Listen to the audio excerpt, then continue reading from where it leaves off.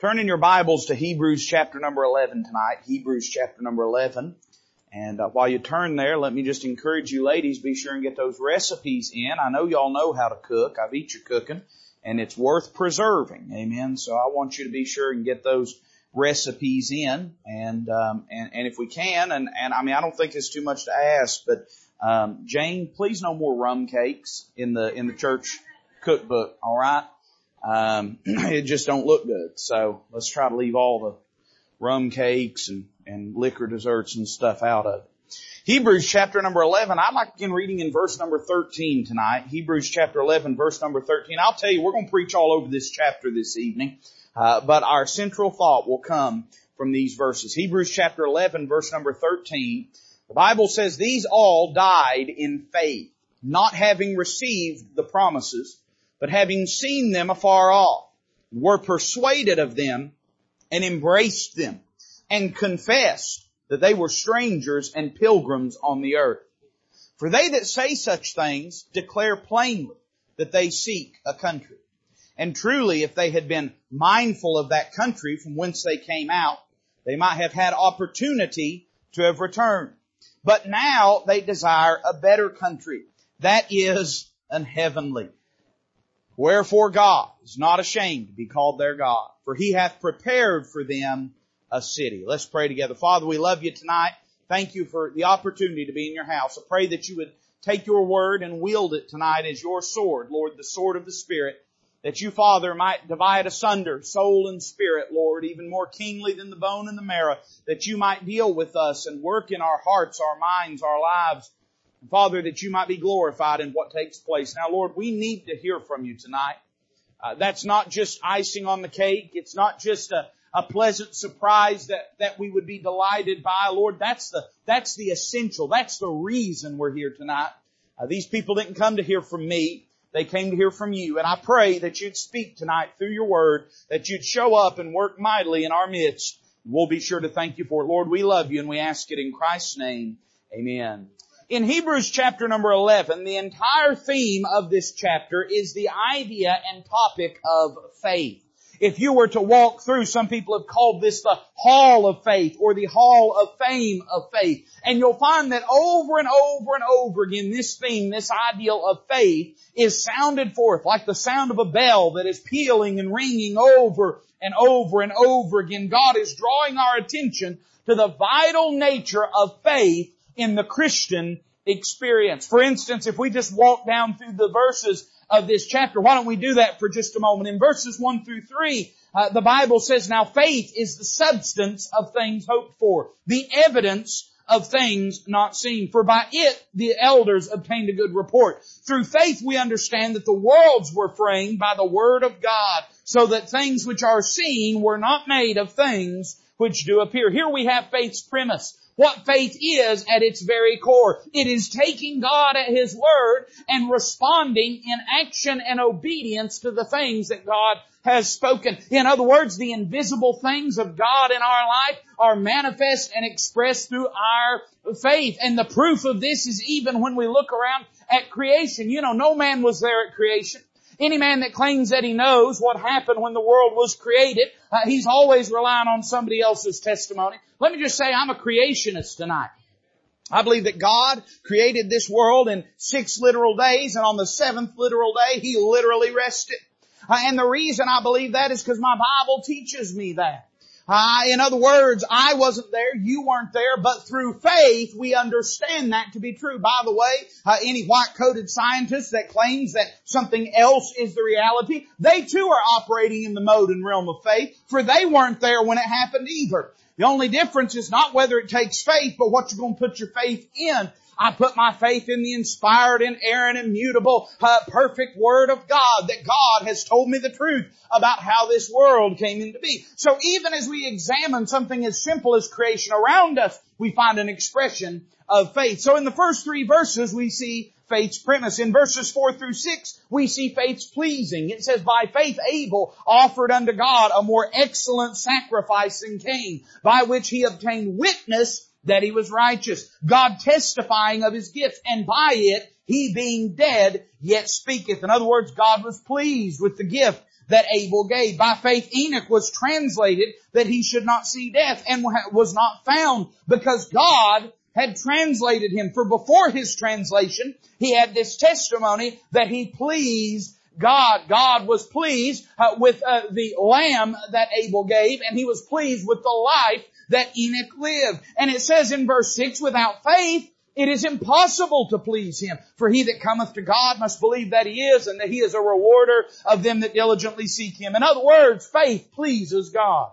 God is pleased to see us walking by faith. He is pleased to see us trusting Him. That's no different than any parent would be with a child. You want your children to trust you. You're troubled when they don't trust you. Imagine how God feels when we won't trust Him enough to follow Him, to obey Him. But He is pleased, on the other hand, when we choose to follow Him and obey Him. Verses 7 and 8, we see faith's prompting. It says, by faith Noah, being warned of God of things not seen as yet, moved with fear. Did you notice that phrase? Moved with fear. Faith prompted him. It moved him with fear, and he prepared an ark to the saving of his house, by the which he condemned the world and became heir of the righteousness which is by faith. So in other words, faith prompted Noah to build an ark. It says in verse 8, by faith Abraham, when he was called to go out into a place which he should have to receive for an inheritance, obeyed, and he went out not knowing whither he went. In other words, the Hebrew writer is saying faith will make you do things. If we really believe God, it's going to change the way we live and act. A lot of this, you with me tonight here on a sleepy Sunday night apparently? You with me? A lot of this so-called theoretical faith, this faith that is a faith in dogma but not in action, is not biblical faith. Biblical faith is the effectual dependence upon God, and whatever dogma may be associated with our faith or the faith, it is meant not to be theoretical but to be practical, to change the way that we live. And the Hebrews writer says, hey, if you believe God's Word and what God says, that's going to move you to respond in a certain way. It's going to move you to action. It's going to move you to do some things. I remember hearing years ago a statement by Leonard Ravenhill. He said some men's faith is like a gun barrel. It is straight as an arrow, but just as hollow. Amen? And a lot of times this theoretical faith of having the right statement of faith, having the right dogma, having the right belief system, hey, you ought to believe right. Amen? Evil communication corrupteth good manner. Bad doctrine creates bad living. But I'd say this, just because you've got the right doctrine, just because you believe the right thing, that don't give you a pass to just sit back and not serve God. Instead, that ought to prompt you to serve Him. We see faith's prompting. Verses 9 and 10, we see faith's persistence. It says, by faith, he sojourned in the land of promise, as in a strange country. In other words, he stayed there, dwelling in tabernacles with Isaac and Jacob, the heirs with him of the same promise. Here's why he did it. For he looked for a city which hath foundations, whose builder and maker is God. I'd say this, faith, if we really trust God and believe Him, it gives us a persistent spirit, a steadfastness. The purpose in those verses is to say, when it would have been easy for Abraham to turn around and go back to the country of his birth, go back to the country of his family, go back to the family of his, or to the country of his culture, instead he persisted, living like a stranger, dwelling in tents. Why did he do that? Because God said, I'm going to put a city here. He said, I want to be where God is. Faith will give you some persistence. Verses 11 and 12, we see faith's power. It says, through faith also Sarah herself received strength to conceive seed, and was delivered of a child when she was past age, because she judged him faithful who had promised. Therefore sprang there even of one, and him as good as dead, so many as the stars of the sky in multitude, and as the sand which is by the seashore innumerable. In other words, faith didn't just cause her to change something. Faith changed something in her. Faith has the power not just to reach out and change others, but to change our lives as well. Faith can literally give life where only death lives. The Bible speaks of those that live in pleasure, says they're dead while they live. Well, listen, when we live in biblical faith, though we may experience persecution, death as far as our life, or death as far as our prosperity, or death as far as our popularity, though we may experience all manner of malignment and malicious treatment, we're still living through that concept of faith. I would say this, faith has power to change things. It is not merely something that encourages or shores up a person's state and peace of mind. Faith literally has the ability to change and touch the tangible world around us. It gave life to the dead womb of Sarah. We see faith's power. Then verses 17 through 22, we see faith's perspective. It says, by faith, Abraham, when he was tried, offered up Isaac, and he that had received the promises offered up his only begotten son, of whom it was said that in Isaac shall thy seed be called. You know, whenever he gave Isaac on Mount Moriah, he wasn't doing that because he was saying, well, you know, I love him and he's precious to me, but I'm going to give him to God because I love God more. That's not what was going through Abraham's mind. Look what it says in verse 19. Accounting that God was able to raise him up even from the dead, from whence also he received him in a figure. Here's what Abraham was thinking. He was saying God's promise that I'm going to have children through Isaac, that a nation will be brought into existence through Isaac, and he doesn't have any children yet. Therefore, if I kill him, God's going to have to raise him from the dead in order to keep His promise. In other words, Abraham's perspective was not on the immediate, it was on the eternal. And this theme is continued. Verse 20, it says, by faith, Isaac blessed Jacob and Esau concerning what? Things to come. By faith, Jacob, when he was dying, blessed both the sons of Joseph and worshiped leaning upon the top of his staff. And you remember in those blessings, he speaks about how God would enlarge Ephraim and Manasseh and would bless them. It hadn't happened yet, but he said it's going to happen because God has promised it. And in verse 22, by faith, Joseph, when he died, made mention of the departing of the children of Israel out of Egypt, in other words, and he gave commandment concerning his bones. You remember when he died, he said, don't bury my bones. Instead, put them in a casket, put them in a coffin, and carry them with you, because one of these days, God's going to bring you out of Egypt into the land of promise, and I want you to take my bones with you. So, preacher, what does that have to do with faith's perspective? Looks forward to the eternal things because of the promises of God. It's not focused on the present, and it's not focused on the past. It's focused on the perspective, on the future. The perspective of faith is a forward-looking perspective. I see in verse 23 faith's priority. It says, by faith Moses, when he was born, was hid 3 months of his parents because they saw he was a proper child. In other words, they saw that he was the will and plan of God for the nation of Israel. When it says a proper child, it don't just mean handsome like I am. Somebody say amen to that. What it was saying is when they looked upon him, they recognized in him the one that would come and would save Israel from her oppressors. And it says they were not afraid of the king's commandment. I see faith's priority here. They cared more about what God said than they cared about what the king said. They said, I know that the king said that every single Hebrew child under the age of 2 years old is to be killed, to be cast into the Nile. But God has said there's a plan here in this child. There's a purpose in this child. And we're going to reverence the life of this child. And we're going to nurture the life of this child because God commanded us to raise this child up. In other words, faith's priority is on the truth of God's Word and not on man's word. We see faith's preference in verse 24. It says, by faith Moses, when he was come to years, refused to be called the son of Pharaoh's daughter. By the way, that was no small thing. He literally turned away the crown of Egypt. Egypt was the world power at that time. I mean, it was the authority in the world. He turned away literally the most powerful position in the entire world. Why did he do that? Choosing rather to suffer affliction with the people of God than to enjoy the pleasures of sin for a season, esteeming the reproach of Christ greater riches than the treasures in Egypt, for he had respect unto the recompense of the reward. I see faith's preference here. Faith prefers the things of God above the things of the world because it understands the recompense of the reward. Hey, listen, the best things that faith brings, we've not yet tasted. The best things that faith brings to the experience of the believer, we've not even yet tasted. Mays Jackson, you say it this way, he say all this in heaven too. I'm saying we've not even entered into the reward of faith yet, but one of these days we will. And faith, it prefers eternal blessings to temporal pleasures. I see faith's preference here. Verse 27 through 29, I see faith's protection. It says, by faith he forsook Egypt, not fearing the wrath of the king, for he endured as seeing him who is invisible. Through faith he kept the Passover, the sprinkling of blood, lest he that destroyed the firstborn should touch them. And by faith they passed through the Red Sea as by dry land, which the Egyptians, essaying to do, were drowned. In all three of these instances, faith offered them protection from assault on their personal well-being.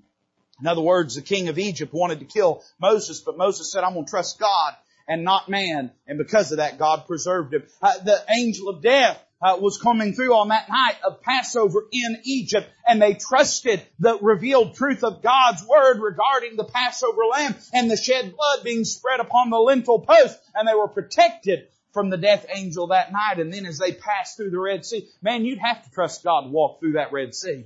They trusted God, passed through on dry land, and the Egyptians were destroyed. I'd say this, faith has a pretty good track record as regards protecting God's people. Doesn't mean that there's never been a Christian martyr. Doesn't mean there's never been Christians assaulted or afflicted. But it does mean this, that God has the means and wherewithal to protect us whenever may occur. In verse 30, we see faith prevailing. It says, by faith the walls of Jericho fell down after they were compassed about 7 days. Faith tore down those walls of Jericho.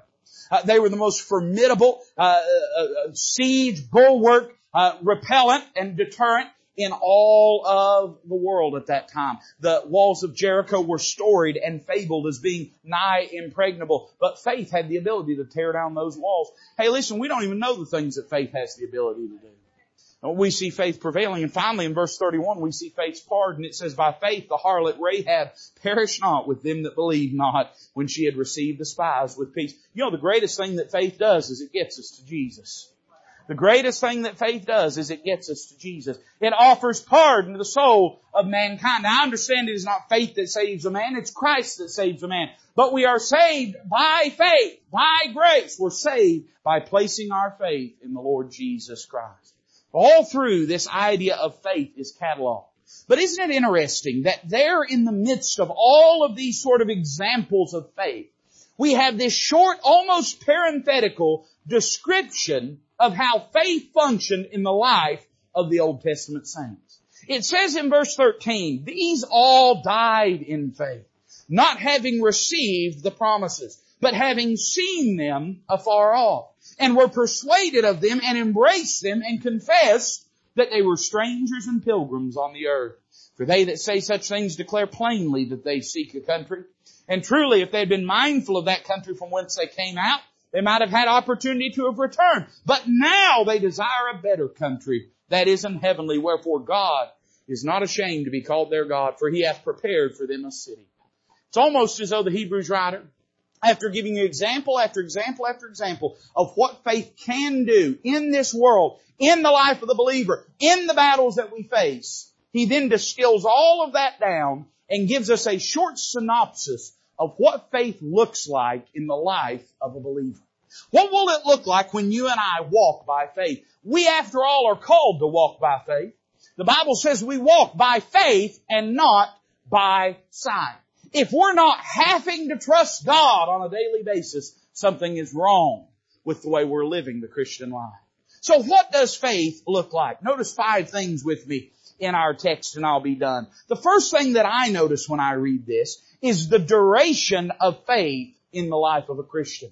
Notice verse 13. The Hebrews writer reminds us that all these Old Testament saints, every one of them, these all died in faith, not having received the promises, but having seen them afar off.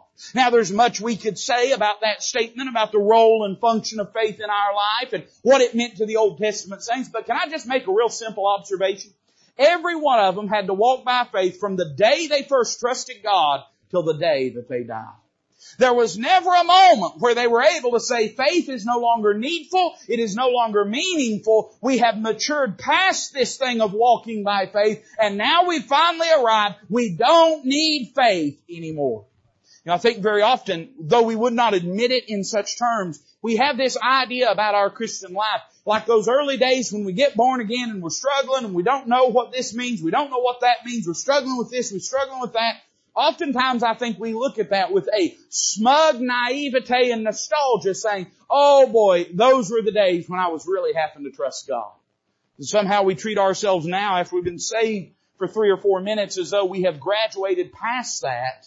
Now we have become so comfortable, so established in our Christianity, we've done got God on a timetable and a schedule, and we've got a handle on everything. You know, that's not a good thing. That's a bad thing. Here's the reality. You ain't never going to reach a place if you're walking with God where you don't have to trust Him. If we get to a place where we no longer have to trust Him, we better stop and go back because we went wrong somewhere. Your entire life as a Christian, you're going to have to learn to trust God.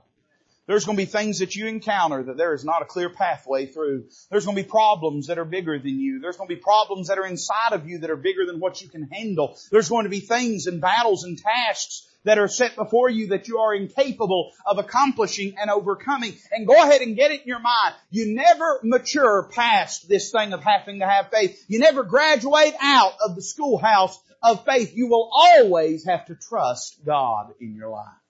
I think very often this should be a natural course of things. After all, there's more things to trust God about as you get older. I mean, everything's breaking down on you. And you would think that would prompt you to a greater dependence and faith upon God. Let me say, it should and it can do that very thing. In those days, as you grow older, as you mature, it should not discourage you from trusting God. It should encourage you to trust God day by day. And let me say for us that may be a little younger, us that may be a little further down the path in the other direction in regards to our Christian faith, let us never think that there'll come a time or a place where we can say, I've got it all figured out. I know everything that I'm doing. I don't need God's help. I don't need God's guidance. I don't need to trust Him. I've got this thing of being a Christian figured out. That's the very moment we have set ourselves on a course for peril and destruction. I see the duration of faith. And then he goes on to say this about these people. They had seen these promises afar off, and because of that, they were persuaded of them and embraced them and confessed that they were strangers and pilgrims on the earth. I see the distinction of faith in the life of a Christian. In other words, the Hebrews writer says these people, having seen the promises of God, having heard what God in His Word said, they responded obediently in faith, and that prompted in them a change in their lifestyle. He uses 3 words here, and really you could say 4 if you include having seen them. They saw them, then they were persuaded of them. In other words, they confirmed in their heart those things to be true. We need to make our mind up that the Word of God is true. We need to quit allowing secular humanism and ideology to rob us of our faith in the Word of God. We need to quit allowing the Bible professors with 800 degrees after their name and more letters than 12 alphabets combined to cause us to doubt the truth of the Word of God, cast aspersions on the inerrancy of the Word of God. Hey, instead, we just need to be persuaded by them. Be persuaded. Just believe it. Go ahead and trust what God's Word said. And then it says this, they embraced Him. They didn't just begrudgingly acknowledge that what God said was true. They said, hey, we're going to embrace those things now. We're not going to run from them. We're instead going to run to them in our life. And then the Bible says they confessed that they were strangers and pilgrims on the earth. All this that God had done internally now manifested externally. They confessed to the world that this world was not their home, that this world system was not their system, and that they were a different group of people. In other words, faith in the life of a believer will distinguish you from the people that are around you. It'll cause you to view yourself not as holistically a part of this world system, but rather as an alien in this world, as a stranger is what the Bible says there, and as a pilgrim on this earth. You know, those words are interesting, stranger and pilgrim. The word stranger has to do with where you're at, and the word pilgrim has to do with where you're going. The word stranger reflects an uncommon discomfort relating to the place that you're at. You ever felt like a stranger in a place? You say, man, it's obvious I don't belong in this place. That's how we ought to feel as believers. There ought to be a certain palpable level of tension and awkwardness as we walk through this world. We ought to feel a little out of place in this world system. It ought to make our skin crawl a little bit. It ought to make us a little uncomfortable. And dare I say, it ought to annoy us some. That's natural. Not only is it natural, it's supernatural. It's biblical. They're strangers. And then it says this, hey, they're pilgrims. A pilgrim is somebody that's going somewhere. A pilgrim is somebody that's headed somewhere. They're going to a place that is precious to them. And that's how we're described here as strangers and pilgrims. People that are not comfortable where we are at, but people that are with anticipation headed to a certain destination. Man, that's how we as believers should be. Not comfortable with this world system because we've got heaven on our heart, heaven on our mind, the Word of God on our lips, and on our life. I see the distinction of faith. Then in verse number 14, I see the declaration of faith. It says, for they that say such things declare plainly that they seek a country. Isn't this interesting? They openly admitted that they were not at home in this world. And that then implied that there was another place where they would feel at home. Could it be we struggle to tell others about that place we're going because we are not living in such a way that bespeaks that we're not comfortable right where we're at? There are two sides to the same coin. We can't proclaim the power of the gospel to change lives when we ain't living a changed life. We can't proclaim the hope of heaven when we seem perfectly happy in this world that we're living in. In other words, this declaration, the way that they live, determined, and I would say it infused with meaning and with power, the words that they said. And they declared plainly to others, this world is not my home, but I'm going towards my home. And hey, I'd love for you to go with me. Our faith should not be something that is cloistered away amongst closed doors of friendly and like-minded people. We were teaching through the book of 1 Thessalonians on Monday night, and there was a quote, and I can't quote it exactly, but it made the statement about the Thessalonian believers that they boldly and openly proclaimed the gospel of Jesus Christ. And this is what the commentator said. They did not whisper it behind closed doors with friendly company, but rather they went out into the marketplace and declared boldly amongst hostile crowds the power of the gospel of Jesus Christ. Hey, listen, I love what I do. I love preaching the Word of God. I love getting, and listen, there's a biblical mandate in place and function, and it's preeminent in the local church, and it's important, don't misunderstand me. But you know I can get up in this Sunday night crowd and I can preach myself blue in the face. I can leave myself like a wrung out dish rag laying up here on this stage, and unless a lost person walks through the door, there ain't nobody gonna get saved. This isn't the place where that happens. That out there is the place where that happens. I see the declaration of their faith. We ought to be declaring it to others. Verse 15, I see the determination of their faith in the life of the believer. It says, and truly, if they had been mindful of that country from whence they came out, they might have had opportunity to have returned. You know, part of the reason we keep being tempted to go back is we're too mindful of that country we left. Isn't it interesting? All the way through the journey across the wilderness of the children of Israel, they constantly talked about Egypt. Was it any wonder they couldn't get out of the wilderness? They couldn't see where they was going because they wouldn't quit turning around like Lot's wife and looking at what was behind them. They talked about the fish. I like fish. They talked about garlic. I can eat garlic on certain things. They talked about onions. I wonder if it's one of them Funyuns they was talking about. Then they talked about leeks. And I don't know what that is, but let me just say, every time in life I've heard of a leek, it's not been appealing. All right? They had and cucumbers. They were constantly talking about the things that were left behind them. It wasn't no wonder they always wanted to go back. You know what faith does? It gets our mind fixed on what's in front of us, not what's behind us. Faith in the life of the believer produces in them a determination not to go backwards, but to keep going forwards, to keep moving in that direction. You know the problem, you know why God turned Lot's wife into a pillar of salt? Because it was better that she be a pillar of salt than be a prostitute of Sodom. And she was headed back. She was getting ready to go back to that place that they had left. And so He struck her dead. And I'd say this faith in your life and in my life should produce in us a determination to go forward. Not to go back to the things of the world. There's no going back to those things. Old things are passed away. There's no going back to those things. We ought to be going forward in our walk with the Lord. Hey, if they had been mindful of that country, and part of the reason we struggle is we're so mindful of this country. We spend all our time thinking about the things of the world and focusing on the things of the world and digesting the things of the world and then wonder why we can't come into church and be spiritual at least once a week. Well, ain't no wonder. We pour that venom, that poison in our mind all week and we're mindful of it. And it derails our ability to do something for God. If instead we just throw all that garbage away, get our mind and our heart fixed on the Word of God and the truth of the gospel and the hope of heaven, we'd find we wouldn't be going back to that other country. If they had been mindful of that country from whence they came out, they might have had opportunity to have returned. And you know, if you've a mind to return, the devil will make sure you've got opportunity. But faith instead looks forward. It doesn't seek an opportunity to go back. Instead, it seeks an opportunity to go forward in serving God. I see the determination of faith in the life of the believer. And finally, and I'm done tonight, look at verse 16. It says, but now they desire a better country. Now that's not saying that those Old Testament saints that died that now presently today they're looking forward to a better country. But it is speaking how do I say this? Not hypothetically, but it's speaking generically about a pilgrim and a stranger. If they had been mindful to have returned, they might have had opportunity, but they don't go back. You know why? Because they desire a better country.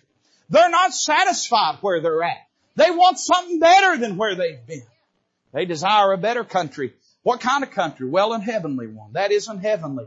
Wherefore, because of that, God is not ashamed to be called their God, for He hath prepared for them a city. In other words, God must endorse this thing of walking by faith, because He's given all these pilgrims of faith a place to head to. He's given them a city where they can reside in. He's given them a place where He said, hey, y'all come on into my house. You're my kind of people. And He has given them a home to look forward to. I see here the desire of faith in the life of the believer. The desire of faith is not to go backwards, but to find a place where God is magnified. To find a place where Christ is glorified. To find a place where God is welcome. To find a place where God is in control. Where God is in charge. Where God is revered and glorified. That's where the pilgrims go. And the pilgrims go into a holy place where God is treated like He's somebody. In your life and mine, the great desire of faith, the great yearning of faith. This is, by the way, what the book of 1 Corinthians in chapter 15 teaches us, that the great yearning even of creation is to be relieved of sin's stain and sin's curse and to be restored into a place of perfect harmony and communion with the Creator that made it. And likewise, you and I, we groan and travail in this flesh. Why? Because though the flesh, like a prison house, holds us down, the new man by faith desires to be what God has created him to be. The desire of faith is not to go backwards.